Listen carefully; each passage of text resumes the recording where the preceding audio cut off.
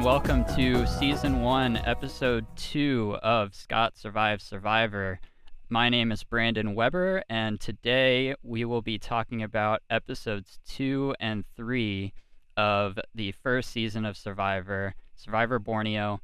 With me, as always, is Scott. Scott, how are you today? How were Episodes 2 and 3? Yeah, I'm doing well.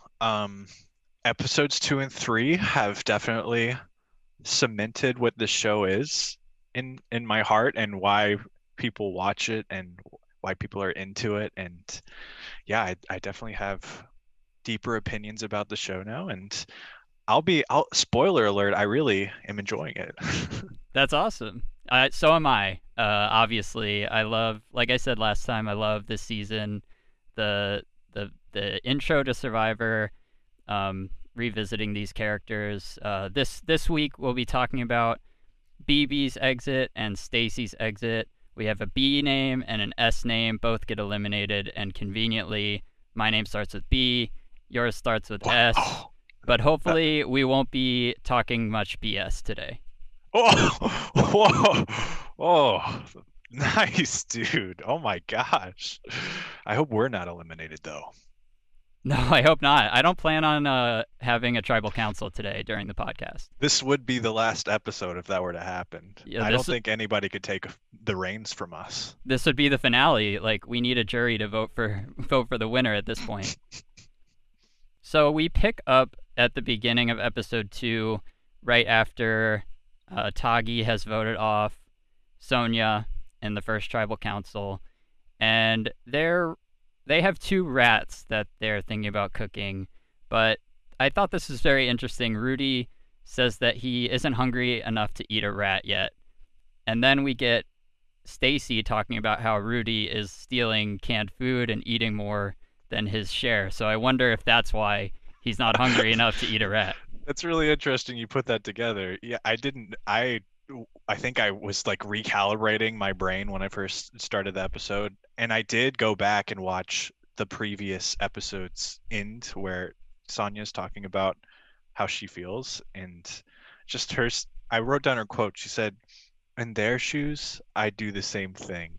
Man, it's just so sad. Oh, Sonya. That is very sad. The kind of like self awareness that she has, that she didn't feel confident in her challenge ability going forward with all the young people plus Rudy, who somehow is like just lumped in with this group that is capable in the challenges.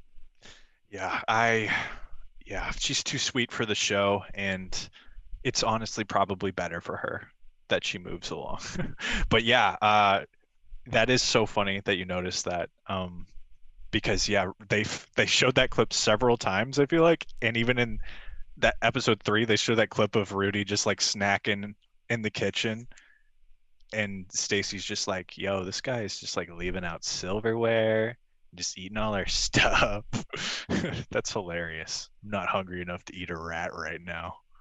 Yeah, he says like maybe later in the game he'll be hungry enough, but not yet. Probably once he eats all the canned food, he might consider eating a rat. Oh yeah, I feel like there's way grosser things to eat on an island. I feel like I mean, not to get too far ahead of ourselves, but I feel like I've seen people eat way grosser things on the show already than a rat. A rat seems pretty like that's just like meat, you know? It's like just kind of a normal thing to eat, really. Yeah, and we will see people eat rats at some point during during these 2 episodes. Oh yeah. And Rudy says that he would never get along with Stacy in the real world if they knew each other. And then he said that she'll be learning a lesson if she spent 3 weeks out here in the jungle. And unfortunately, we don't really get to see Stacy live 3 weeks in the jungle to see if Rudy was right. Yeah, they do seem to be hell-bent on hating each other. Every interview with either Rudy or Stacy is about the other person. They're like, yeah, just can't stand Rudy. He's just, he's just annoying. And then Rudy's like the exact opposite. And there's like this annoying rivalry. I don't know how 2 people have what is this, like the second or third day that they've been on the show, and they're like already like how does that even happen? Yeah, so we're at day 4 now, but yeah, they Okay. were already at odds like from day 2. So it is interesting how this show and staying out in the wilderness with a group of people causes these tensions that wouldn't be there if you only saw the person for about an hour in a day or an hour every day for a week in the real world. Right. Right. And then we go over to Pagong, and we have conflict over on Pagong as well. But first, I marked in my notes that Colleen said that she would love a BB action figure.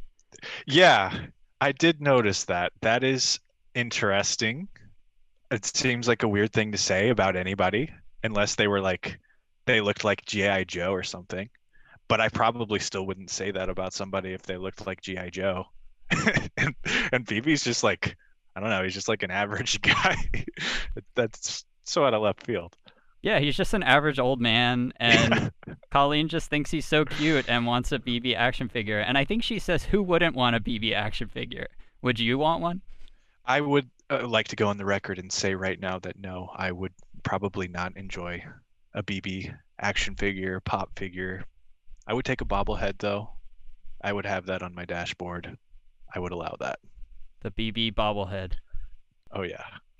Yeah, but she notices that he gets a little aggressive when he's trying to pull the tribe together to fix part of the shelter or fix any problem that they're having. Right. And it feels like most people in the Bagong tribe have made observations similar to that one, but they also have this like almost like respect for him because they're like, yeah, he's just kind of bossy, and then but they also like will just turn the page and be like, yeah, he gets us up in the morning, and he's the reason stuff gets done around here. He's the reason we have like chopsticks and like we're actually being a cohesive team. So I don't know. I feel like he puts himself in a dangerous position by being the kind of slave driver, but he's also like that he is the leader. Like people like he's the guy, you know? Yeah, I think Jenna and Gretchen are his two most vocal supporters, where Mm, Jenna is like, we wouldn't do anything if BB wasn't getting us going in the morning. And Gretchen obviously appreciates his work ethic while understanding that maybe he goes a little too far and needs to take some time to rest for the challenges. he also needs some chapstick like really bad. I what's going on with his lips? They look like as dry as the Gobi Desert, and I don't know. The man looks unwell. I'm concerned for his health at this point. I did not notice that, but I did notice that he kind of starts to just respond to everything with basically, well, like we should do this, and then they say something that sort of contradicts it, and he's like, well, like I would do it that way. And I think Mm, even I don't know if this is now, but I think Joel says, If the sky was blue and I said it was blue, he'd say it was red just to disagree. so he just kind of gets to this place where he's not capable of just accepting defeat or accepting compromise in any way. He wants to do it his way. yeah, and I thought it was really funny when they were like cooking or something, and he was like telling someone he's like, "Don't be a backseat cook," and I can't remember who it was, but they're like, "Well, you're a backseat everything." It is it is Gretchen, and I love It's the Gretchen. line. Yeah, she says, "You're a backseat everything, so don't be throwing stones." And I Yeah. love like any sort of like biblical reference like that. I love that. Her backseat everything. I will be using that. Yes, yes. Use that. Yeah, use that somehow. Try to find somebody in your life who's telling you what to do all the time, and use that. Oh yes. And Ramona says that she thinks BB would be the first one voted off if they lose, and that proves to be prophetic. BB does end Mm, up being their first casualty. yeah, it makes me sad to see Ramona kind of on the anti-BB side because I thought they were so adorable together in the first episode and they had this like really adorable banter going on, and now it's just no. This guy's got to go. And later, BB says that he would want either Ramona Yep. or Joel to be the first one voted off.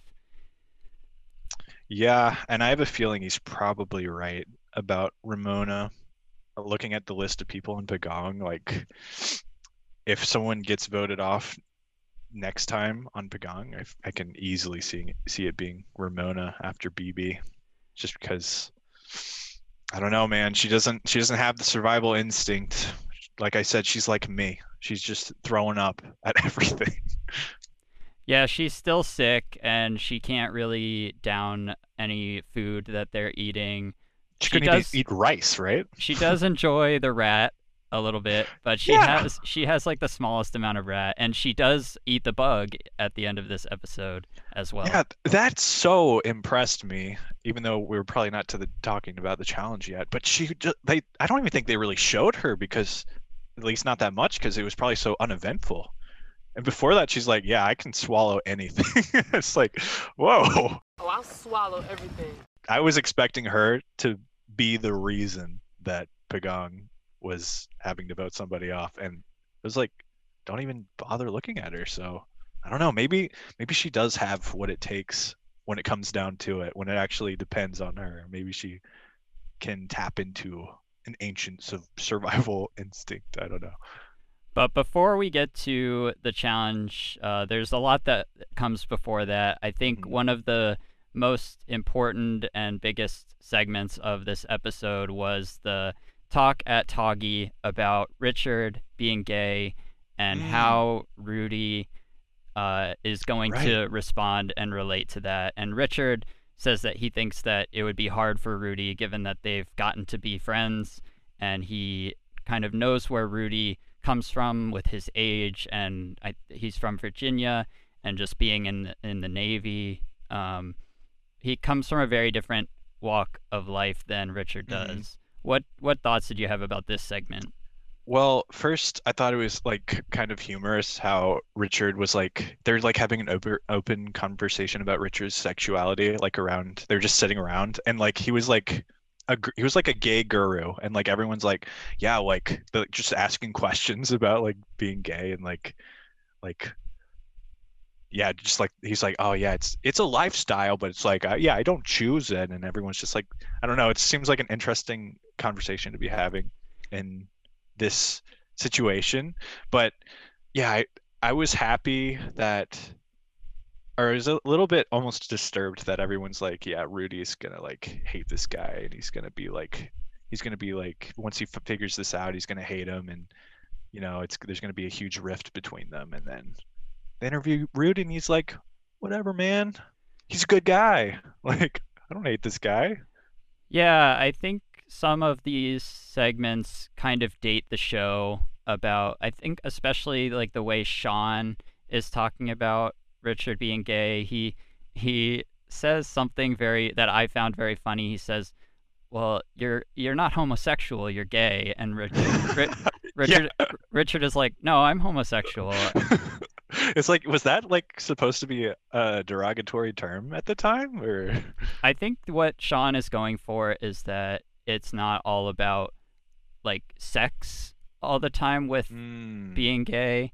Um, but I think this is where kind of like this episode in particular gets a little dated. Like stuff like this is not really appropriate to talk about in this way, in like a othering way. I feel like Sean is talking about, like, he's talking to a gay man about how gay people like to be addressed, Yeah. and he's not correct, and so it just is a pretty bad look, I think, for Sean. I don't know. I feel like that's kind of the fun of the show. It's just like, you don't know what these people are gonna say. They're gonna say some like crazy stuff, and it's just all on film. And like, who? We're on an island, so I guess we can talk about stuff like this. And I don't know. Maybe they don't do it. Maybe it's like completely different from like later seasons. But Yeah, I think it's whether they would show it on TV or not, or how they would portray it on TV true, yeah. might change. Totally. And because I think one thing that is very interesting is the way that Rudy talks about Richard, and it's clear that he is othering Richard, and he would other people like Richard in real life. And Richard is kind of like the exception because he like got to know him before knowing about his sexuality. He's like he doesn't want to hear Richard tell him that he's gay. Like he kind of just wants Yeah. to like ignore it, which kind of to me reminds me of like in the military, like the don't ask, don't tell kind Mm. of background that Rudy has. But he accepts it like as they go on. He's like, yeah, I'm not sure what the guys back home will think about it, but they're gonna have to deal with it. Yeah, which is really unfortunate that that is something that he is thinking about with respect to his friends from the military or from elsewhere, that they will be like, Rudy, what are you doing hanging out with this guy? Like, you should vote him out or something. Yeah, that is kind of sad. Mm-hmm. But good for Rudy for not hating somebody and like accepting them as a human being. And yeah, and I've kind of turned the page on Richard a little bit in these last two episodes, because in the first I kind of didn't like him at all, and I thought he was kind of condescending. But now he's still condescending, but like in almost like an endearing kind of way, and he actually does have results for a lot of the stuff he's talking about. So I feel like I'm kind of like on a different page now, and I feel like Richard has a good chance of making it pretty far in the show. Yeah, we'll get to it in episode 3, but Richard fishing becomes a big deal in the next episode. So we talked a little bit about Ramona and how she's throwing up everything, and this is when we get to that scene where BB is cooking, and he says that Ramona is the laziest person on the tribe out of the multitude of lazy people that are on the tribe with him. And I think this is when he gets kind of fed up with oh no, this is later when he kind of blows his fuse a little bit and starts yelling about how they've been laying down for days and he's the only one working. Yeah, I feel like that happens in the first episode as well. He just that's kind of what he does. He is on a timer for complaining about people sitting around. Yeah, is this the episode where they have the conversation and there's like this argument, like he's like, you guys aren't doing anything, and I guess it would have to be because this is his last episode. He's not in episode 3. And everyone's kind of like defending themselves, and it kind of does paint a weaker light on BB, because it's like, wait, these people actually have been helping and he hasn't been noticing it, and he doesn't want to notice it, and he just wants to pretend like he's been doing everything when he hasn't even, as Gervais pointed out, he hasn't even gone into the jungle. Yeah, Jervis talks about how like just because BB picked like maybe the hardest job doesn't mean that the other jobs aren't just as important, like going to get the water, which is interesting that he talks about that because BB is the first one to get water, but I guess after that he doesn't like do those trips anymore. Yeah, Jervis hates BB in this episode. And yeah, so is this around the time where BB is just like, oh, is this when he washes his clothes in the Not quite yet. We'll get to that. Yeah, okay. That's when everything kind of blows up, where they have that tribe meeting. Yeah. But yeah, at first we see Ramona talking about Greg and Colleen have been going off together. And, oh yeah. Yeah, and so Colleen says that she didn't expect to make any friends, but Greg's been a good friend. And then they have this very fun newly stranded game that they play that night at the campfire. It seemed like the dialogue in that seemed almost scripted, and it seemed like something like from an 80s movie with like, who was like the guy leading the game? Was that was Greg doing that? Yeah, and he's like in this like crazy getup, and it feels I don't think it was pre-written, but it felt like a lot of the lines were like so silly and ridiculous that he was saying. If you were to describe your favorite lovemaking position as a food, which food would that be and why? I don't know. It felt very 80s movie-ish to me. Yeah, I didn't get that vibe immediately, but maybe if I watched again, I would get that vibe. I think Greg is just kind of like a wild dude, and he's just kind of doing whatever like all the time. He's trying to keep the tribe happy. And speaking of Greg, I didn't want to miss this. Earlier in the episode, BB's talking about who the hardest workers are, and he points out Gretchen, Craig, and the lady in the pink swimming suit, which is Jenna. And I was like, BB, it's Greg, not Craig. He said Craig. He said Craig, yeah. That's such a like an old he's like, and the lady in the pink swimming suit. Not sure what her name is. That's so funny. And this is like day 4. Like they've lived with these people for like an entire long weekend basically, and he doesn't know their names. Yeah, we apparently have romantic relationships going on, and BB's just like, yeah, Craig, he's pretty good. Yeah, BB might be a little bit self-absorbed, it seems, or he's just having an old folks moment. Yeah, I mean, he is very old, and he's probably never experienced something like this, being so cut off from food and cut off from comfort. He talks a lot about like he just wants to be comfortable while he's there. So I think he is really struggling, but he tries to hide it by just working all the time. Right. And this is where he says something to Joel. They're moving the shelter back because it was going to get washed away by the tide if they Oh yeah. leave it where it was. And he says to Joel, "If I'm building a health facility, I'll let you do it," because Joel is like a health, like health instructor or something. And then What a line. Jenna says, which is awesome. I love this quote. She says, "So if we're going to have kids, that's my job." And it was just amazing. I love that so much that she's like biting back at BB. Yeah. Because Oh, man. BB isn't a construction worker. No, he's probably never built like, I don't know, tide blockers before in his life. Yeah, that's a hilarious line.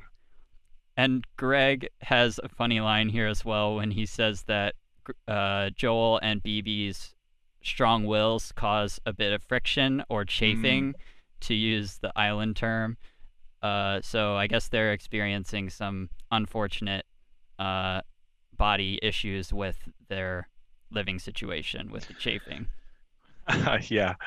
Yeah, and seeing Joel kind of be a little more, I guess seeing more of his rivalry in this episode kind of makes me regret picking him as the winner in our previous podcast episode, because I feel like you don't really want to stand out that much as like an antagonistic person. You want to be like likable, but also like kind of almost like a background person right now, because if it comes to voting time, people are going to remember you if you were talking a lot or like disagreeing with people a lot. So if you're like, oh, I don't really know who to vote. Oh, Joel. Yeah, he's been talking a lot. So yeah, I don't want to, I'm not going back on my choice, obviously. I mean, if I chose Joel, then Joel will win, but it's getting a little rocky. It's going to be a tougher road now than it was after episode 1. Exactly. And I was going to say earlier, Colleen saying that, or is her name Colleen or Colleen? It's Colleen. Colleen. So her saying that she wasn't expecting to make friends is so funny, because this is like the ultimate, I feel like, bonding experience to go like for quick relationships, to be on an island and actually be forced to work together and forced to rely on each other to survive. Like this is why like military people come back from, their missions, and they're like, these are their brothers, even though they didn't know each other going in, because they are forced to rely on each other. So it's not really that surprising to me that they would be friends, and it is really entertaining in this episode and the next, seeing the Bagong tribe especially kind of bonding and regretting that they actually have to kick people off instead of being like, yeah, this person's got to go. Although in this episode that was that was kind of the case. Yeah, this episode, it's a little easy for them to pick the first one out. Yeah.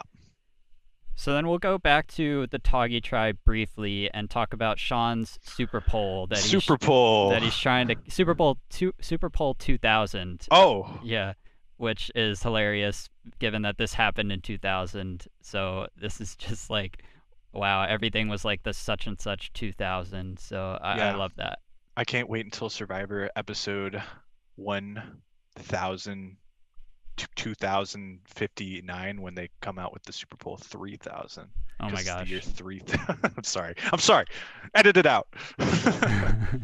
Take it out. Take it out. Yeah. And he No. says maybe the area is overfished because he can't catch anything with the super pole. If the super pole's not working, then yeah, there's too many fishermen coming in here at the nighttime and fishing out all the fish. Sean's appearance in this episode, by the way, was an incredible experience for me because I was like, this guy's been on the show?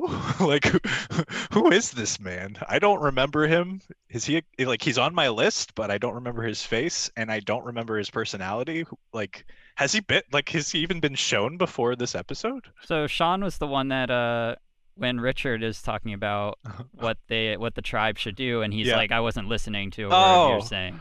Oh man, Sean's a legend. Dang it. I should have remembered him for that line. Yeah, this is a pretty good one. But Susan thinks that his super pole is a waste of time. Sean sits there for 5 hours and builds a super pole and doesn't catch anything with it. Man, to keep Susan on the show, because even though she is antagonizing, that's also the way she like just sasses people for whatever they're doing is so funny. Yeah, she's great here with Sean. She's just very over his fishing attempts. His super pole lover accent. It's so good. It's so good. And then here's when we get to that big scene at Pagong where BB washes his shirt in the food pot. And that's a big deal because they were going to make food in there, and now they're kind of like, we don't really want to make food in there anymore. Yep, I wrote that BB's fate was sealed when he did that. It was like, that's it, man. Like, if you do that and then afterwards you're not apologetic, you're not like, oh yeah, I can see why you guys are kind of annoyed by that. You actually just try to defend your position. You're like, yeah, I work harder than all of you. I'm allowed to use some fresh water if I want to. It's like, man, use a river. Use the ocean. Don't do this. Yeah, there's an entire ocean of salt water that could clean that shirt. And then he doesn't want to have to vote on things that have to do with his own survival and comfort, which is not great when you're in a team setting when everybody else's survival also depends on how you use all your resources. Yeah, he's putting himself above everyone else, and he's just like, I've earned this position where I deserve comfort, and you guys are gonna have to deal with it, and everyone else is perfectly fine with dealing with each other's needs, and BB's not having that. No, and then we get to both tribes reading the tree mail for the immunity challenge, and it's very clear that there's going to be eating involved. Yep.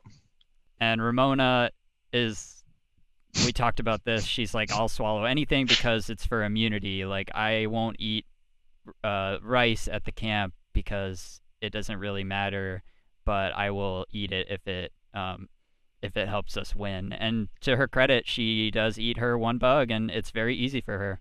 Yeah, they barely showed it. It was just like one and done. And she wasn't lying. But before we get to the challenge, BB is talking about, well, do we even want to win this challenge? What did you think about this? I don't understand. Was he just like, we're not gonna win, so why disgrace ourselves or like embarrass ourselves or like have to go through this mental anguish? I don't understand why he was, or was he just like, you guys are gonna vote me, so we might as well just lose this? Yeah, I think there's a couple angles that I can see for this. One would be he wants to go, and he sees that he's going to be the first one to go if they lose, and so he just kind of wants to get it over with rather than like prolonging the inevitable, staying until they're going to lose a challenge at some point, and maybe he just wants to leave as soon as possible. The other theory would be if he actually does think that enough people see Ramona as being so lazy that they'll vote her out, and then he can kind of get rid of her, kind of bringing him down as far as people not working. Because he says that maybe it's time to try to lighten the load, but if he's talking about himself being released from the load, then like that doesn't quite make sense. Yeah, it doesn't really track. It's like, well, why do you care about this team if you're not even on it anymore? Right, yeah, I mean, he does say when he gets voted out in his final words that like he is sad to leave them and there isn't anyone he doesn't like. I wonder if that's just for the camera because it really seemed like he doesn't like some people. I don't know. Maybe that's when he could be completely honest about how he felt about everyone because he doesn't need to pick someone to, send off the show. And he's like, yeah, I do agree that those words ring a little bit hollow based on conversations that we've had. Yeah. So at the immunity challenge, I did mark down again that Jeff says, you know the drill. If you lose, you have to vote somebody out. And I was like, that's true now for half of the cast. They do know that if they lose, they have to go to tribal council. Yeah. That challenge, I feel like also kind of dates the show a little bit because around that time was like all like Fear Factor was all the rage. And this is like, I don't know if this is before or after Fear Factor. It's probably before a little bit, but for some reason in the early 2000s, people just liked to watch other people eating gross living like bugs, insects. I don't know why.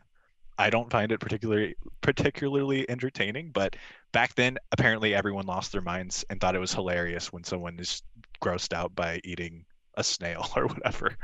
And Jervis is so good here. Like this scene oh my gosh. He's the first one up to eat his bug and it takes him the longest out of anyone. And it makes it so clear that once they have to pick one person to eat the final 2 bugs that they're going to be able to pick him and have a good chance to win. Right. And I was like, well, obviously they're going to pick Ramona, but they didn't even know that Ramona was like adverse to these kind of things because she didn't put on this huge show like he did, which is probably what I would do in that situation. It's so hard to mentally wrap your mind around eating something like that. And he only did it at like the buzzer. Like Jeff had to like count down, which I don't know if it was planned or if he was like, no, we can't give him this much time. Like, I'm not privy to the rules on how long they would have given him. At some point during Survivor history, Jeff won't count down from 5. He won't be as hand-holdy as he is here. He really wants him to eat it.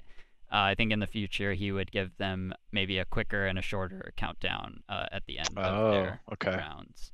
Yeah, but he does do it. He does eat the first one, and nobody else really has any trouble with it. And I did mark down that Stacy eats her first one like immediately. Like she just like I wonder if she even chewed it at all. Like it felt like she just swallowed it. And then they pick her. They pick her for the tiebreaker. Oh my gosh! Now, you gotta chew. You gotta chew because they said these were beetle larvae.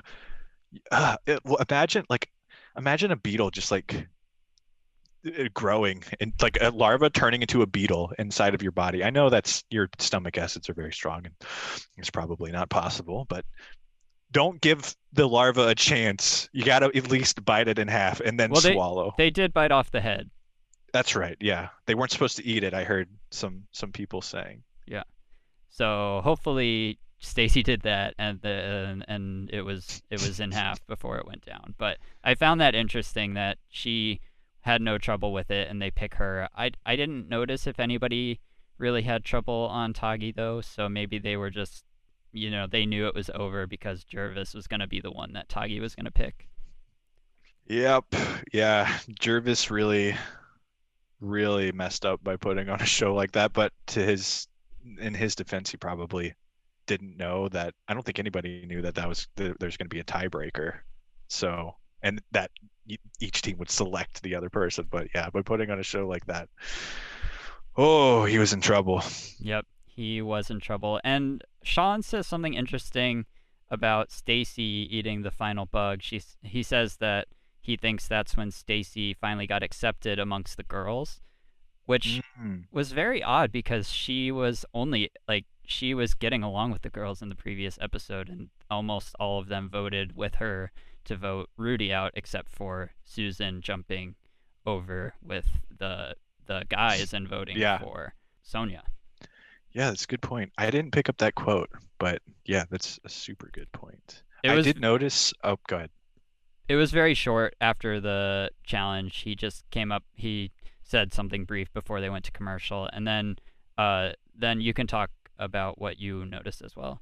Yeah, on the Pagong side, I wanted to make note that BB was stone cold when he ate those bugs. They showed him, and he was just like, "Yeah, whatever. Yeah, ate this stuff all the time," and he just ate it, and not a frown. Well, I mean, I guess he was frowning, but it wasn't like there was no look on his face that he had just consumed a live animal, and it probably tasted very bad. I also noticed at the end, Gretchen, when they lose, goes over to BB and like hugs him and like says something to him. I wonder if she was like, "Thanks for not like throwing it for us," because he could have just sat there like, "I'm not eating it," but he goes with what the tribe wanted. They said we want to win, and so he does his best to try to help them win. Right. Man, I just feel like BB could have done so much better on this show if he didn't have that quitter talk speech with them before the challenge. I feel like that kind of attitude, and it doesn't matter how hard of a worker you are, if you have that kind of attitude, you're making, I know we're going to get to the vote in a second, but you're making everyone's choice like extremely easy.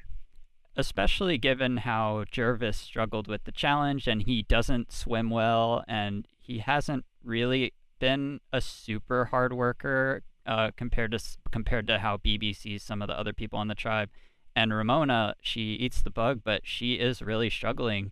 So I wonder if BB had just kind of laid lower before the challenge, if he would have been able to say, "Hey, like Ramona, she ate that thing today, but she isn't gonna last with not eating at camp."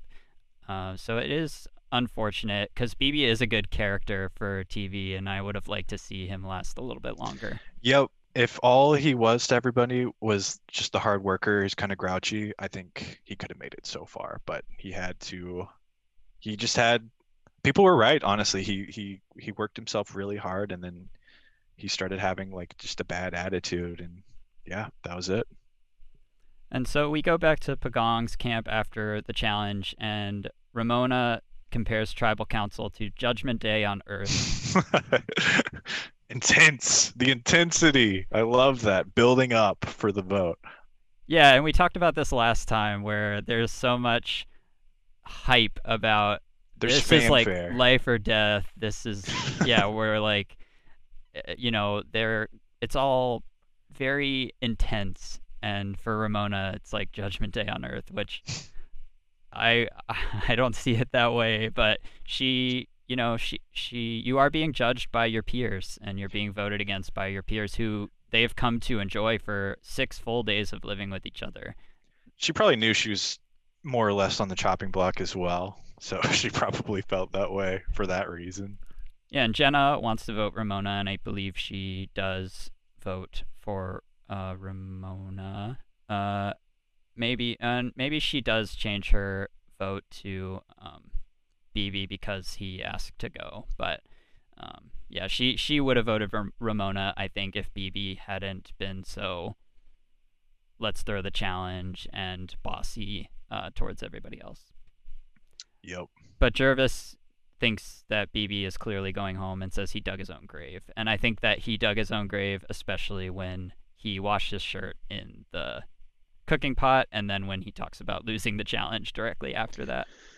He's just like, vote me off already, please. But it's still, there was an interview, I think, before the vote where he was still like, yeah, I just think they're going to regret voting me off. It's not a bad, it's like a bad idea. It's like, man, just a second ago, you were like on board with it. What was that?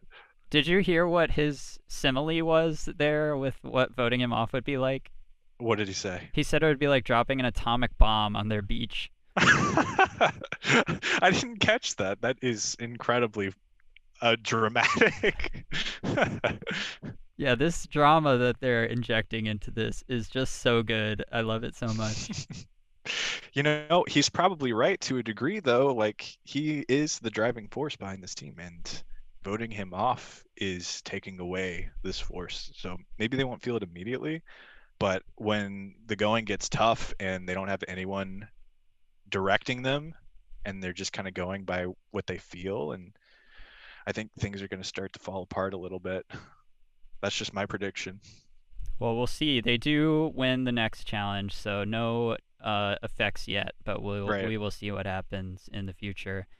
So we get to tribal council, and it's a very sad atmosphere. I think like none of them wants to vote anyone out because they are like a family. Jenna especially is broken up over voting anybody out. She says it's like losing a family member. Yeah, she said that it's like it's like one less body in the bed tonight. And for some reason, I was still drawing her analogy that it was like being in a family. I was like, wait, does her family all sleep in the same bed? Because that's kind of weird. But I was like, oh wait, no, they're just all in the same tent, or they're in, maybe one or two tents. Right. And she is a single mother, so it's possible that her kids have slept in the bed with her. Also. Totally. And so not too much happens in the conversation, and BB gets 6 votes, and BB and Greg are actually the 2 votes for Ramona. But Right. BB is sad to leave, and he says that there isn't anyone he doesn't like. But he does say there are some he likes more than others, so I think it's not very hard to pick out the 2 or 3 that he doesn't like as much as the others.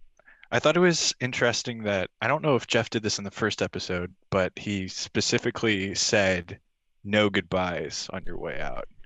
You're not allowed to talk to people, because I think in the first episode they kind of did a little bit like shake hands a little bit with like people nearby them as Sonya was getting out. But in this one, he's like, you can't say goodbye. You just have to get up and walk away, which I love. That's so dramatic. It's like the conversation's done. You voted this person out and they got to go. Yeah, it's like you have to remove them from the game immediately. They can't have any influence on the contestants after they're voted out. They vote Ramona next as they're leaving, like not allowed to do that. No goodbyes. I didn't notice if they actually followed that or not, but let's just assume that he didn't get to say goodbye to anybody. I also found it interesting that once BB had enough votes to where it couldn't be anybody else, Jeff didn't count any more votes. He wouldn't tell people what other people voted for. And I feel like that's an interesting decision, because that could lead to drama if they did. And it's like, what if someone voted for, Colleen or something? It's like, wait, she would be like, that would get in her head a little bit. It's like, wait, who here does not want me? So usually he stops reading the votes when all of the rest of the votes are also for the person leaving. At least after at a certain point. I don't know if he has started doing that now. So I assumed that BB got 6 votes, but I guess it's possible in these early days of the show. I didn't look carefully at the final segment here when they show all the votes. But usually Jeff says it will remain a mystery, but it's not really a mystery. You know that all of the unread votes went to the person who ended up going Okay. home. Yeah. I thought I don't know if the music was different or something, but when BB walked off, it was like hero music. It was like the legend is leaving now, and there will be consequences. It felt like I needed to stand up and salute, because it's like, oh, see you later, BB. You were too good for these guys. And nobody was happy about it compared to the last time, where it's like, I don't know, I feel like a lot of people didn't really care that Sonya was hitting the road. But we care. We care that Sonya got voted out. Yeah, I have high hopes that she will be returning to the show. I don't know if that's a thing that's allowed to happen, but I would like to see more Sonya action.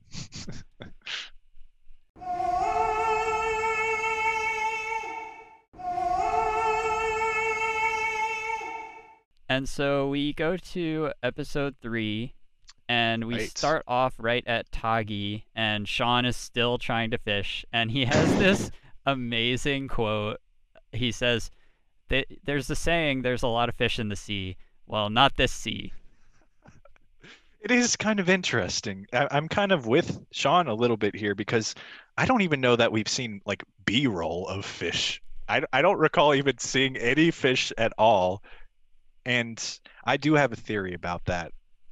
We've got camera crews in this water following everybody trying to fish. Good luck catching fish. They're scared. These giant people with cameras, like people when you're fishing and someone like splashes in the water next to you, it's like, dang it, man. Like, come on. You scared off the fish. Well, imagine like like a dude with like a giant camera rig. Like cameras were huge in 2000 and they had to be waterproof. So there's like these creepy dudes just like following. Just like, sorry, man, I don't there's no fish down here. It's like, yeah, no wonder there's no fish. I don't know. And That's my theory. also, Richard catches animals, but they're all raised. Like we still haven't Not even fish. seen fish, and Sean is very. We'll get to it, but Sean is like, those aren't fish. Like, you need to bring me some actual fish next time. Sean has his super pole and he has faith in his super pole. And when he sees his super pole get outfished, he's going to be sour about it. I would too if I built a super pole, which is honestly a pretty impressive contraption to just build out in the wild. I don't know what makes it super.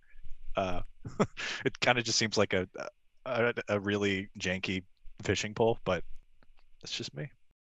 Yeah. And we see the girls are also going out checking the fish traps. Right. And Stacy says that they've come to the conclusion that they need to vote out Rudy. And then there's a couple back-to-back confessionals that are very interesting where Sue is talking about she is telling them that she wants Rudy out.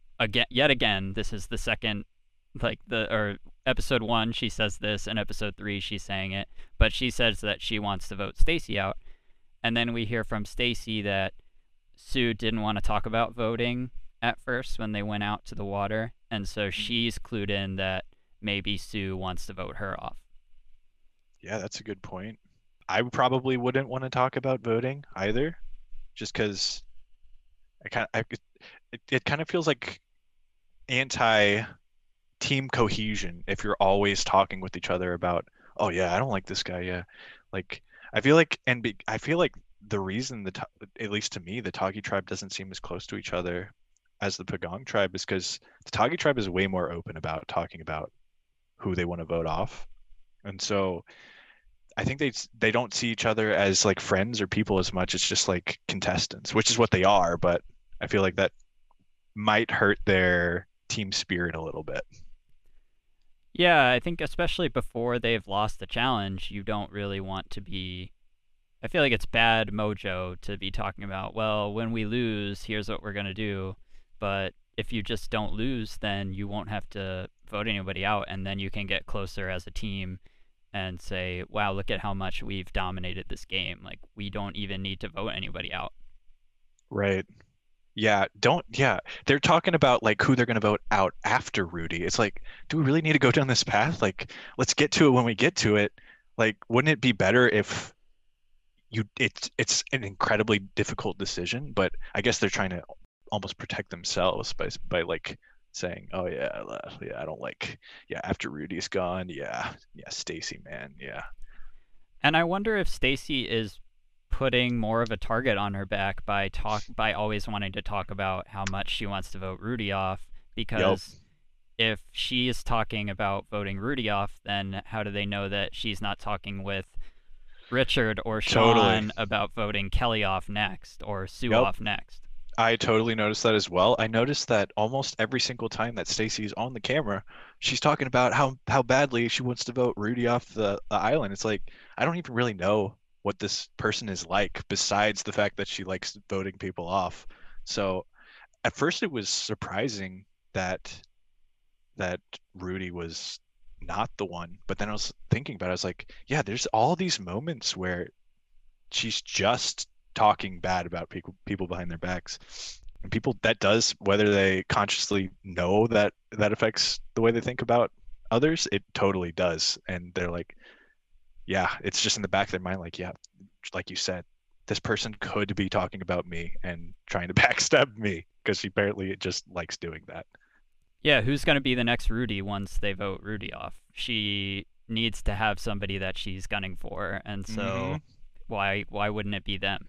Yup.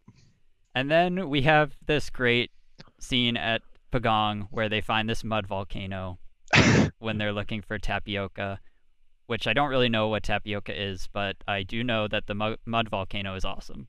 Yeah, Tapioca. I was like, is that something? Is this a joke? I thought you had to go to like a diner or something to get tapioca. And they're like, yeah, we're just gonna go find a tapioca tree. I'm like, all right, I don't know what that is. I thought it had raisins in it. Apparently, I have no idea what it is. But they did find the mud volcano, which I am kind of confused about because I've never known that kind of thing to appear in nature. I'm a little suspicious that if maybe that mud volcano was planted there. I don't know. Give me your thoughts. I can't say. I think I've heard of stuff like this. I wish we got to see if BB would have gone with the tribe to the mud Oh, volcano to see if he would have, had that fun that the tribe gets to have there with the mud.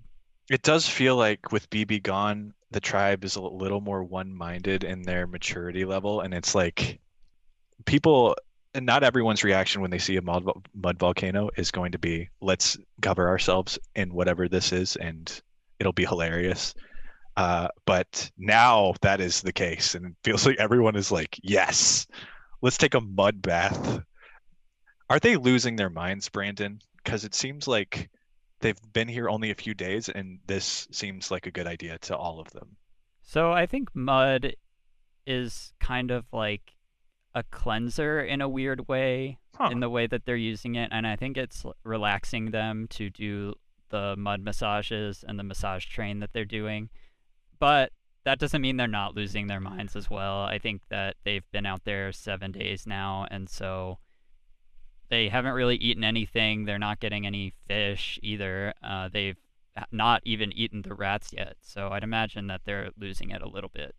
I'm very excited that I hope this is a pattern in the show, and as we go along, people just slowly get more and more insane because I want to follow that. That sounds like good television to me. Yeah, so this is great. It's a tribe bonding experience, It and is. it does show that they do like each other and they are like some sort of family, and they don't have kind of BB breathing down their necks at this point anymore.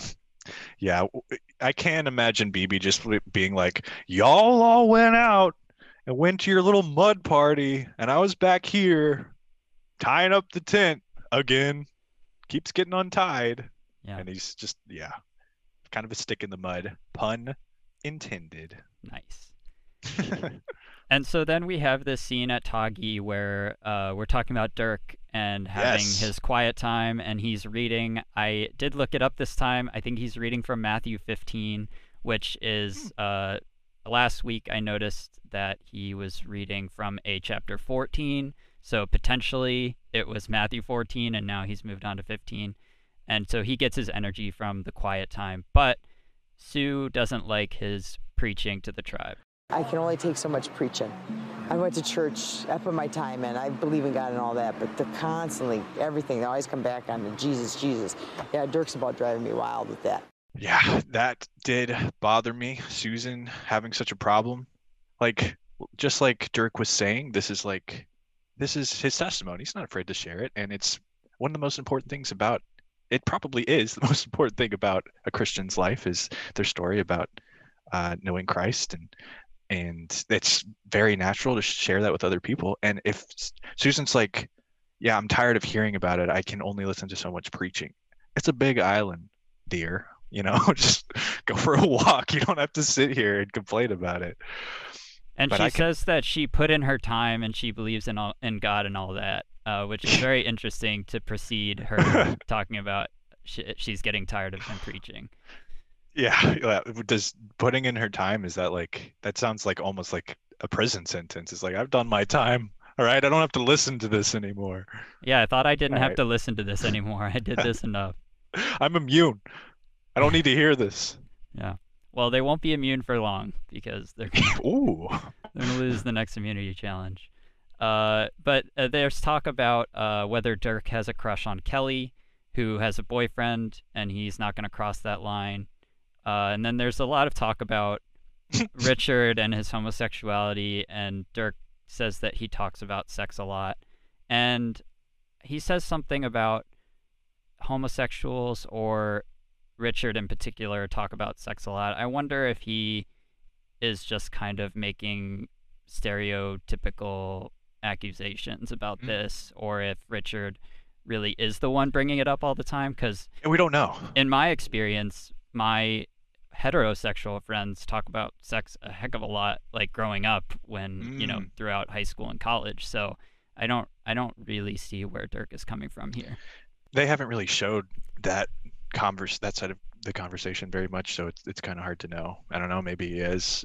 Maybe he just sees people coming up to Richard and asking him about his sexuality, and Richard's answering them, and he's like drawing that conclusion from that. But I don't know.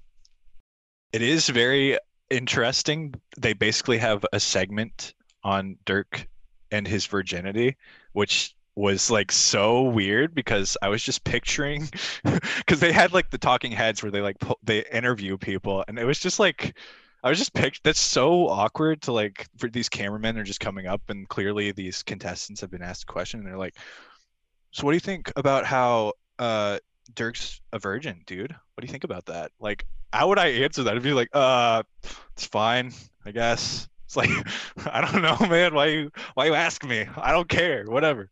Yeah, they're asking Kelly like to talk about Dirk being a virgin, which is so odd. And thinking about this being on TV at some point, and then like, I mean, more power to you, whatever, like however you want to be living. But it's still interesting to think about like watching this at home, and then it's like Dirk Bean from Survivor, like well-known virgin. Like, what's the big deal about that? I don't understand. I feel like this is like, are we pretending we don't live in a world where Christianity is like super common? Like, why is this like some crazy like notion? They're like, what do you guys think about this? It's like, I don't know, man. Why are you asking me? And I have to not draw conclusions about these contestants based on them talking about it, because they were literally asked, and that's like such an uncomfortable situation to be in. For sure. And then we have some amazing comic relief, I thought, when Richard is like sprinting to get the mail. I don't know if this is something that you picked up. And then he's reading it, and he's so out of breath. He's so tired. I wonder if they told him, like, Richard, like, this is going to be great. Like, you're going to run as fast as you can to and from the tree mail and then read the note. I don't know. I don't know why he did that. It seems like a regular, just a jaunt would be fine. A light jog, but he just like full sprinted. Like, this is like Richard's workout for the day, was getting the mail and coming back with it and then breathily reading through it. And he's excited because it's going to be underwater. And you don't really understand that coming from Richard until later in the episode, when he's like a very polished... He's an aquatic man. Yeah, he's a very polished fisherman with the spear.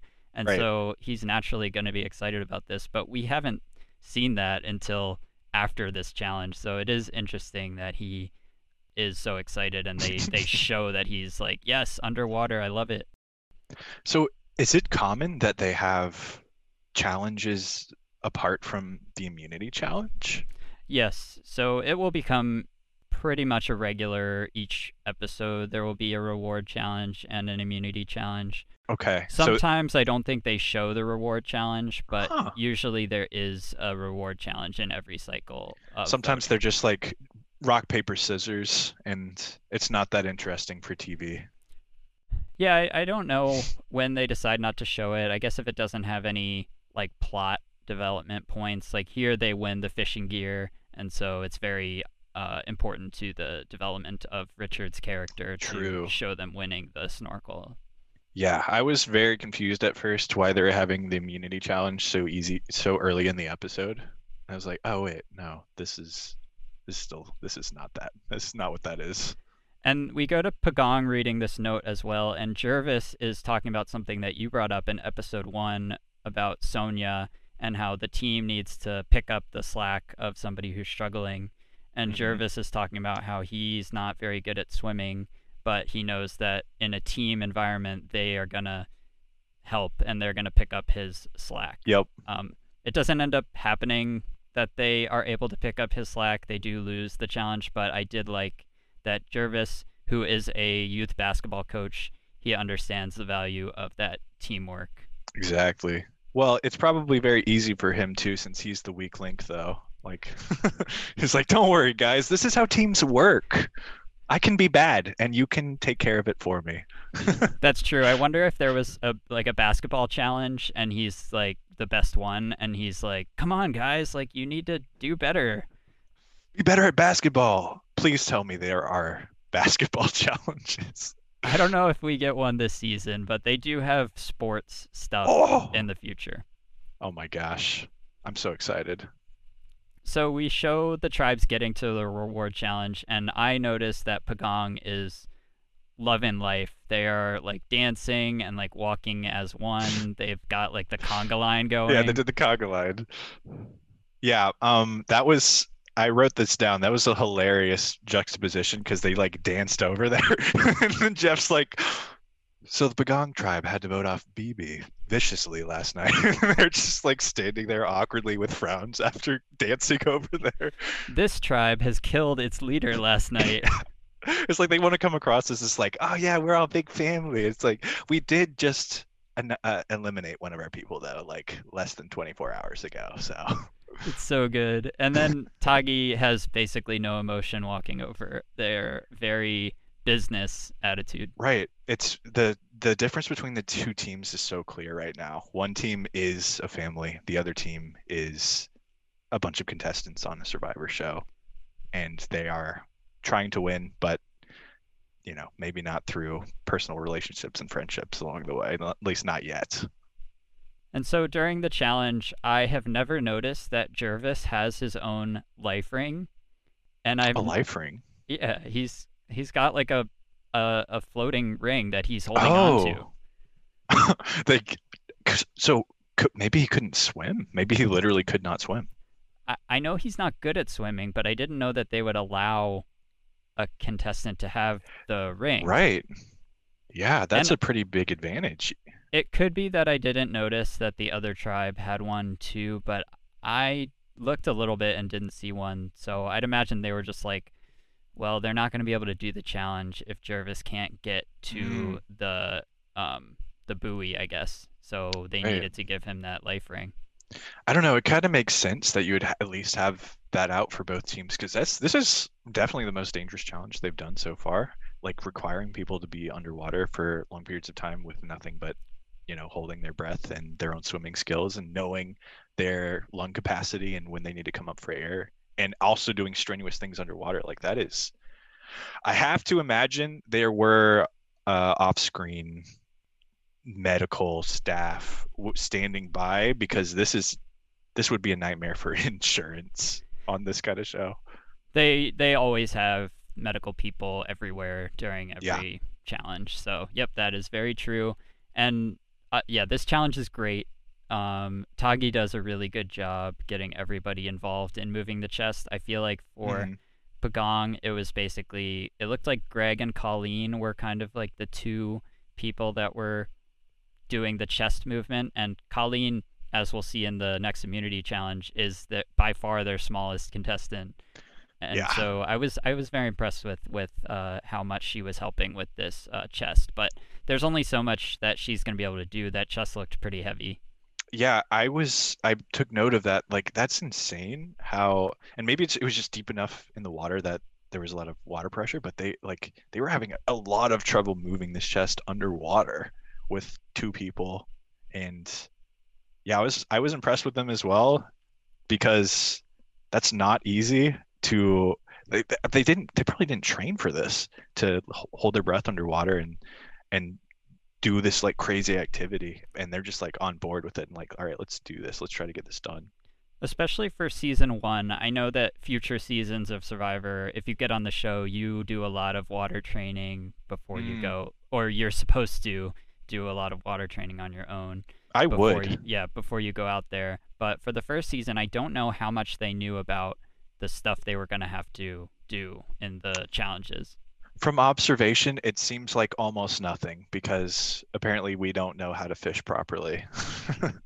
If my cameraman theory is incorrect, then these people are the worst fishermen of all time. And I Right. would have at least nailed down that skill before going on a show about literally surviving. Right. And so Tagi wins the challenge, and I don't know if you caught this, but Dirk yells something like, I'll beat you now, baby. and that was a callback to Jervis in the first episode, says like, this is our island. Oh, And so I think that Dirk's doing a little trash talk to Jervis. wow. Well, Dirk, come on, man. You got to represent for Christians, man. You can't be smack talking. Although it probably is in like in jest. It's probably lighthearted. Right. And then, I believe I've seen after challenges, they're very, like, both teams are, like, shaking hands with each other. I think especially... Good game, good game, good game, good game. Right, yeah. And somebody yells when they open the chest, which I loved. I gotta think it's Greg, but somebody That's a Greg yells that. line. Yeah. And so now is when Tagi has the fishing gear, and so Richard is going to go fishing with it. And at the same time, Dirk and Sean are still going to try to go fishing with the super pole. And I loved that they went fishing at the same time. And Richard is basically just bringing them rays, like these huge rays, and they're like, Sweet baby rays. we want fish. Yeah. Can I divert for a second? I don't understand those snorkels. Like, it seems like they're designed for you to be on the surface of the water so you can like breathe while looking in the water, and then you just go under. So you got to hold your breath at this point, right? Like, Yeah, so the point of it would be you can look down for fish with the snorkel, and then when you dive down, you're holding your breath, but then when you come up, you blow the water out of your snorkel, and then you can do the same thing. So while Richard is looking down from the surface, he can see fish with the mask, but also breathe, so he doesn't have to keep surfacing. right. Well, he would see fish if any were within a square mile of this island. Yeah, he at least gets to see rays, but no fish yet. Right. Yeah, this scene, I gotta say, a little bit disturbing. Seeing these rays be bludgeoned and like stabbed. I don't know. They seem like pretty intelligent and like not something that would normally be eaten. And Richard's just like, yeah, we got some rays here. Let's just stab them up and just like, I don't know. I didn't like that. I think it was Dirk who also stabbed an eel down there. Do you remember the eel coming out? I don't. I must have missed that. There was like a moray eel. I don't know what kind of eel it was really. And Dirk was like, I think it was Dirk was like wrestling with it, and he was just like stabbing it in the face, and the eel's just like, and just like goes back in its hole. I was like, they're not even going to take the eel. They're just maiming nature and just like leaving it there. I don't know. Was that in this episode? Disturbing. This was in this episode. It was during the fishing scene, if I recall correctly. Definitely missed that one. It was a really short, probably because they didn't want to show this poor eel bleeding out inside its hole. And then Sean has another questionable line, I think, about how he doesn't understand how Richard can catch anything, because if he were a fish, he wouldn't stay there if a big gay man with a spear were coming right at him.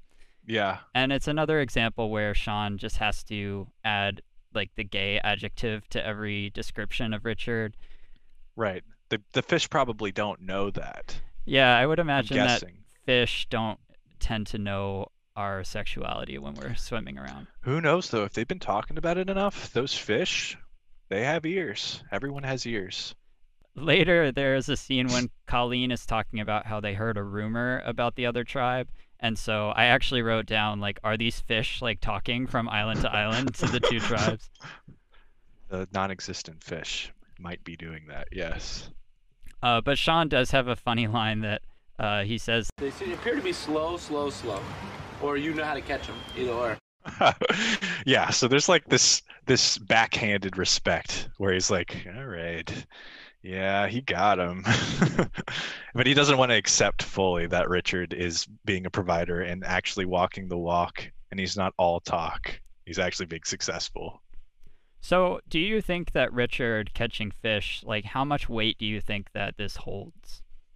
It's so huge because, like I said, he's not just the guy from episode 1 on the branch talking down on everybody. He actually is a man with a plan, and he can get stuff done. am also a little bit in the camp that, oh, come on, let's get some fish, not just rays. But if that's all you can get, like at least he's bringing in something, and people don't seem to really care that it's rays and not really fish. Like I think it was who was that ran up to him? Was that Kelly when he was bringing back the rays? And she's like, "Yeah, he got fish," and she didn't even look to see that these are disgusting rays that are probably kind of rubbery, I would imagine. They That's don't care. that's what I would think too. But they do. I think they say they like them, and they say they're really good. Yeah, I would struggle. I would way rather eat a rat personally than a ray because I don't know, it just seems like an exotic, beautiful creature. And oh man, it really is. Like I'm surprised they like show that. Like I mean, it makes sense that they can show that, but just showing an animal like dying on screen like that, I'm not really used to seeing that in shows. And right after the Tagi scene with the fish, so this is when Colleen talks about that they heard a rumor that the other team caught a fish, and so this is when they decide that they should try to eat some rats. Yeah, I would be so on board with that. Like rats, that's like something that people eat in dire times, and they have meats, and you can cook them, and it's not that. It doesn't seem that disgusting to me. They're not inherently unclean animals. And there are some amazing quotes here that during the rat scene, Joel says that it tastes like chicken if you use your imagination, and Ramona says, "How much imagination do I need?" Yeah, that's so good. Oh my gosh, I will use that in my life because it's like, I mean, really anything could taste like chicken if you really use your imagination. It's just like how much imagination are we talking here? I mean, most of taste is smell, so if you just don't smell it and you imagine hard enough, I think anything could taste like anything if you remember what that thing tastes like. Yeah, in that scene, I'm thinking somebody should have brought seasoning as their one thing. Like there's like that scene in, I think it's like an extended edition of Lord of the Rings. I probably this is a way too obscure reference, but Sam is like really worried about losing this box that he has, and then they there's this whole deal about, oh, get it back, we got to get it, and then it's like it just has like salt in it from back home. And it's like I kind of agree, like the rat's probably not bad, but ooh, that would like actually be a good meal if you seasoned it a little bit. Like meat's not that great on its own. I have to think that seasonings weren't on the allowed list for luxury items. Wow. I is that because no one has ever brought seasoning? I think sometimes seasoning is like a reward that they get in a challenge. So I think that's cool. Yeah, they want to. I don't know. You can't bring like food as your luxury item, so I think seasoning kind of goes with that. I do want to talk about Jervis's reaction to eating the rat meat because it reminded me of the scene from, oh my gosh, I'm making another movie reference, and I do apologize, but everyone's seen Ratatouille, and the moment where Remy is like giving like a piece of cheese and a strawberry to the other rat, and he's like, try these together, and like in his brain it's like fireworks and this wonderful marriage of flavors. It seemed like that was going on in Jervis's head, and he's just took a bite. He's like, we're eating, we gotta get more rats tonight, come on, this is amazing. He says it's on till the break of dawn like hot buttered popcorn. Yeah. Where do you even pull that from? It's just like, I have to think it's like a movie quote or something. I didn't look it up, but I'm going to after we're done with this. So they like the rats, and so they want to get more because they have no prospects of fishing at this point. Yeah, because they voted BB off, and he was the only guy who could probably ever get something like that done. I think so. And so after these two eating scenes, they get the immunity challenge note that says that it's a very jumbled note where there's just like stop mixed after it's like every a telegram sentence, and so they have to build a stretcher and pick their lightest person, and they're gonna have to carry their lightest person through the woods on this stretcher. Yeah, that plane, impressive prop. I thought it really did look like a downed plane that they just found there. I imagine that was kind of annoying or like that was an ordeal to like move that to the island. Also, where do you get like a plane prop? But yeah, that was, and they also had like it was like buried in the forest. Like, good job, props department.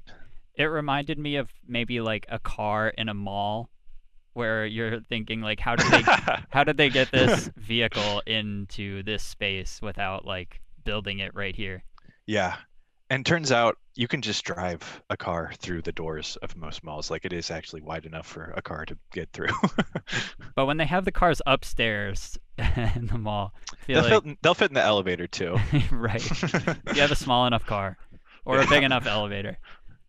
Jenna feels confident in this challenge because Colleen is super light and their team is strong. And I feel that like that is so true compared to Tagi, who didn't really have any tiny people. Like Kelly is a rafting instructor. Like she's pretty strong and able, and so they have to carry Kelly. But Colleen is just she's a student. She's very young and she's very small, and they do have a lot of strong people. Yeah, she's probably like 90 pounds or something. Like, they hit the jackpot for this challenge. I did think it was interesting that Jeff made a point that the challenge was fair because it was like the same distance in the forest. And I'm like, this is like a jungle with like crazy hills and stumps and like ant hills, and like there's no way that this is completely like fair. But he's like, no, guys, don't worry. We tried this challenge. It's the most fair thing ever. So don't worry. Yeah. And he says that so they've taken Colleen and Kelly before they got to the challenge, and they've hung them from a tree. Yeah. Yeah, I guess they were briefed on what they were allowed to do and what they were. Did they know? I guess they must have known beforehand what was going to happen when they were in the tree, and they weren't just like, you have to be rescued now. Yeah, I think Kelly says during the challenge, like, I can't help you get me on there. Like, you have to do everything. So they're basically like playing dead weight. That's right. Yeah. Yeah, she said she could unhook herself, but that's it. Yep, that's it.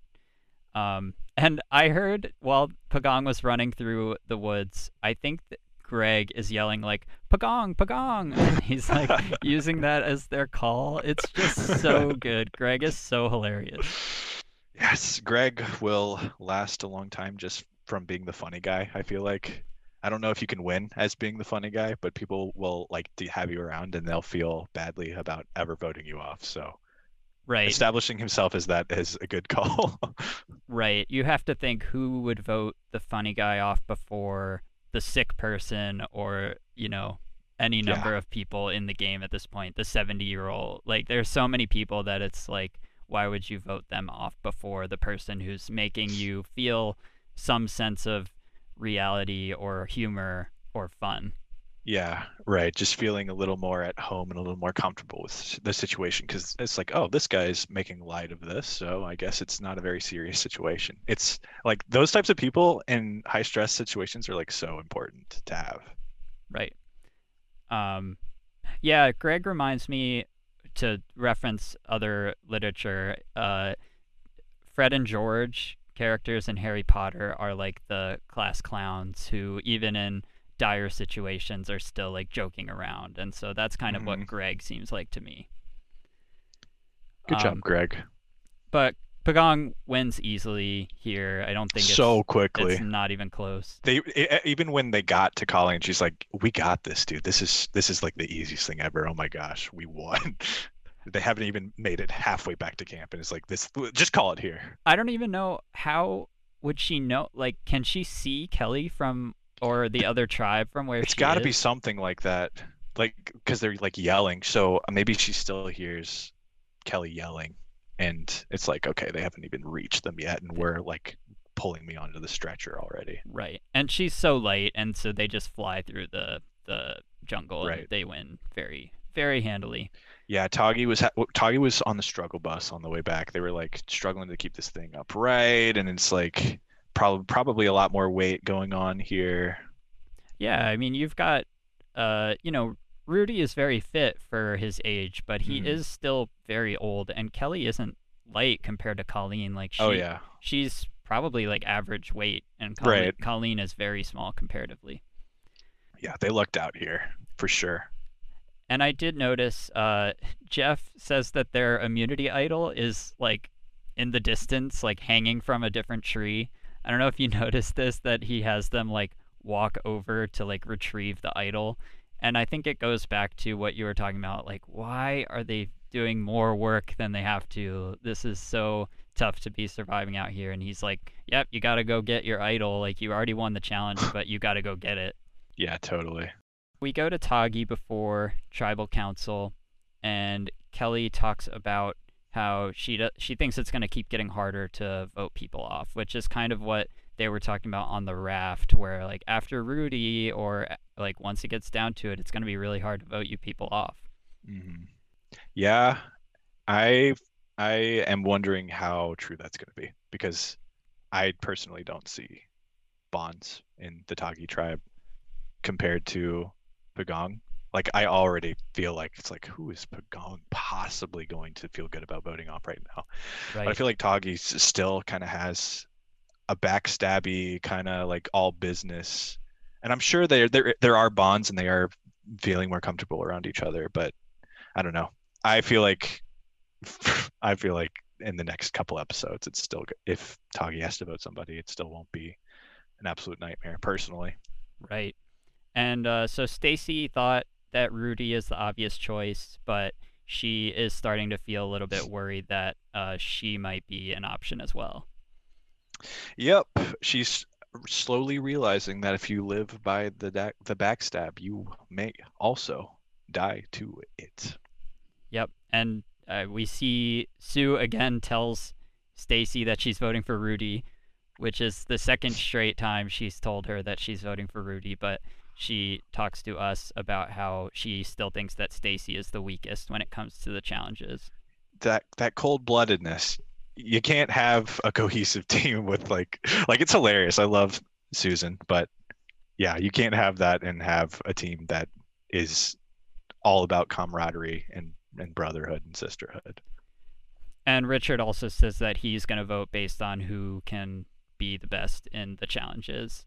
So, and he does end up voting for Stacy as well. Right.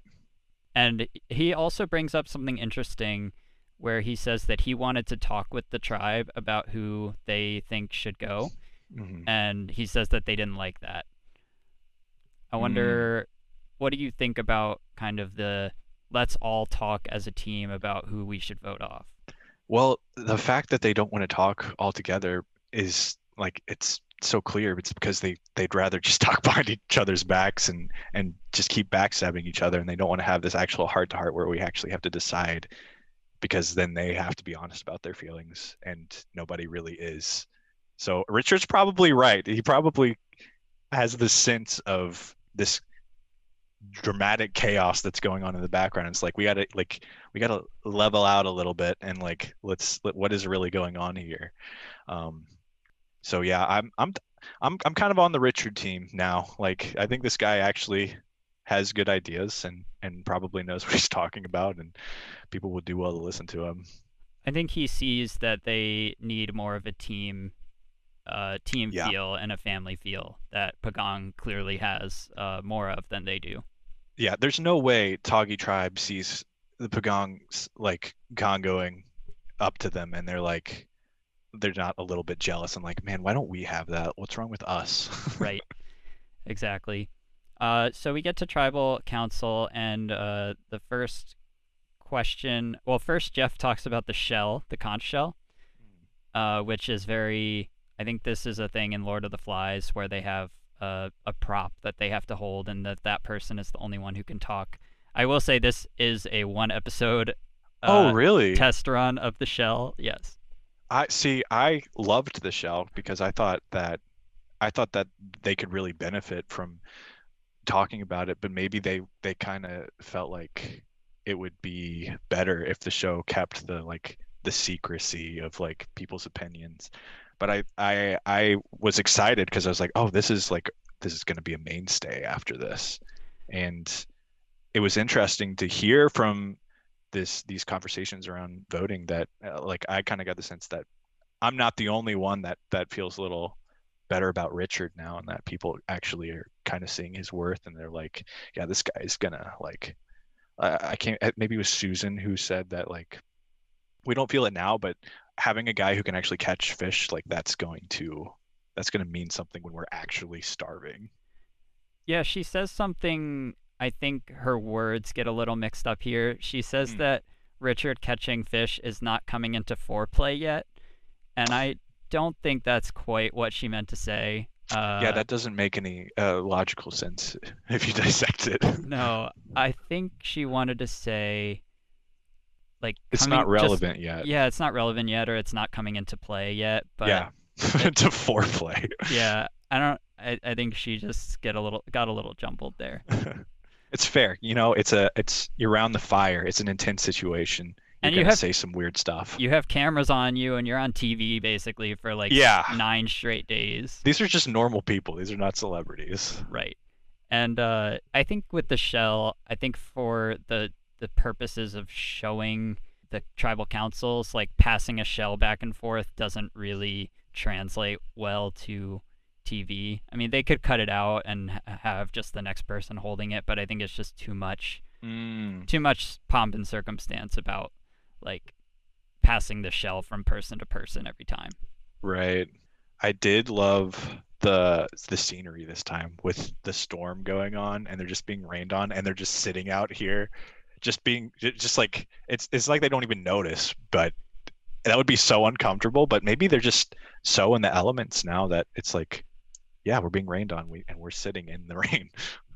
There's a lot here about the rain because Susan, I think, is talking, and Jeff is like, no, no, no, I can't keep you here anymore. Like, we Yeah. need to just vote. Like, and We to already know Stacy's going, guys. Come on, let's just vote. to me, it was like Jeff wants to get out of this rain, and so he's just like, no, no, no, like you That's guys. such a good point. I'm not gonna put you guys through this anymore. Like, let's No let one cared. let's let you vote. Like, it's okay, you can get out of here. But I think Jeff was just like, oh, I didn't expect it to rain during tribal council. Jeff wanted to go back to his trailer that's parked like half a mile away and eat lobster for dinner. And he's just like, oh my gosh, it's raining out here. Yeah, that's so good. this would never happen after season 1. Jeff loves when the contestants have to do the hardships of being outside. So this would never happen. Oh, so they actually go a little harder on the contestants as the show goes on. They will have longer tribal councils in the rain than they do here, where he Okay. interrupts it for the rain. You guys, you don't want to get a little wet out here. That's a little. We expect you to hunt for yourselves, but come on, you're getting sprinkled on. It's a little chilly. Like, So Jeff makes them vote, and the 2 votes for Rudy are Stacy and Kelly. And after Stacy gets voted out, she says to Sue, "You switched your vote," which is very funny because she did it twice in a row, and she clearly isn't going to vote for Rudy over Sonia or Stacy, and so but Stacy is still fooled the second time. yeah, I think I don't know why, but I actually was a little bit surprised that Rudy was not the one that got kicked off, just based on what everyone's saying. But like after she got kicked out, I'm like, yeah, it totally makes sense. This is when I started thinking about what I knew about Stacy, which is not a lot, except for that she hates Rudy and she likes to talk behind people's backs, and people see that and don't appreciate that. And she has a great line in the post-credit scene where she says they kicked off their bug-eating hero instead of their food-stealing, stumbling, ornery old Navy SEAL. Oh my gosh, what a quote. Did she really think that like eating bugs quickly was enough to like surmount every other thing she had said that entire show? And yet again, we've talked about all we get from Stacy is anti-Rudy Mhm. propaganda, and here again, she just has to throw in like Rudy should have been the guy. Like it's all anti-Rudy. And she's still like harping on the same things. It's like, all right, come on, let's move on, Stacy. It's like clearly they don't see those things as enough of a problem to vote him out over you. So Right. Yeah, in her mind, yeah, she was definitely the good guy and misunderstood. And Sorry, Stacy. Jeff says that they can stay at tribal council until it stops raining, or they could go back to camp. I wonder if they stayed at all. Like, I feel like they should have to go right back to camp. I don't understand this. Yeah, do they have like a tent there or something? Like, why would you want to sit around a rainy fire? Maybe that fire was better than the one that they had back at camp, but I mean, they were clearly getting rained on, so I don't know how much better it would be to stay at the tribal council. I kind of noticed when Jeff was extinguishing Stacy's torch that I didn't notice a flame on it, so I kind of feel like it was like the torches did not make it through the rain. It was already out for sure. Yeah, it was just like imaginary, like, yes, I'm putting it this. I kind of sensed Stacy would like cracked a little bit of a smile because she thought it was kind of silly that they were still doing it even though there was nothing to be extinguished. That's very interesting because I talked about last time that after they went to tribal council, they had their torches and so they could light their fire back at camp. I wonder if when it was raining, they got to relight their torches before they left because they were all out. I did see that in the scene. Yeah. So were they able to get fire going when they got back? Like, do they have any means to start fire without their lit torches at this point? We haven't really seen anything about fire. Yeah, I don't know. They haven't really, when they were cooking the rats and stuff, they didn't really show even how they started it. Pagong has matches, but yeah, they have matches. So, and Tagi had fire after their tribal council, but we don't see them like dip a torch to like start their fire. They just like have fire now, and I guess we're just supposed to accept it. I feel like they would do well to show just even just a short scene of just like a lighting of a match or like putting leaves or sticks to like kindle a fire, because obviously that's a huge part of the survival experience and they're just not showing it. And I don't know, I would feel a little more immersed if they would show that. It is an interesting omission of them just cooking stuff with this fire that they somehow have, and they're keeping it going, but we never see anything about it. Yeah, that makes me feel like I could do it. It's like, oh, we have a fire and some rats. Okay, well, I'm good. Like I can make it. Yeah. Anything else? We went pretty in depth about these two episodes. Anything else that we didn't talk about yet? There was I don't know if you want to talk about the pre-episode yeah, preview. We can talk about that. I just thought that was so funny. Just the bowling alley. I was like, yeah, I'm building a bowling alley, and then it smash cuts to Susan. She's like, we don't need a bowling alley. I was like, I'm with you on that one, Sue. Like, no, I don't think this should not be a priority. I'm surprised Rudy is going along with that or allowing that to occur. Sean is always trying to build something to entertain himself, so it's very fun to see that in the preview. Yeah, I'm very excited for that. Yeah. Well, that will be fun to talk about next time when we'll talk about episodes 4 and 5 of this season of Survivor. You said you're still sticking with Joel, but the road is going to be a little bit tougher. It's going to be rocky for Joel than we saw in episode 1. So we will see what happens in episodes 4 and 5. And until then, we'll see you here next time. Take care. See you later.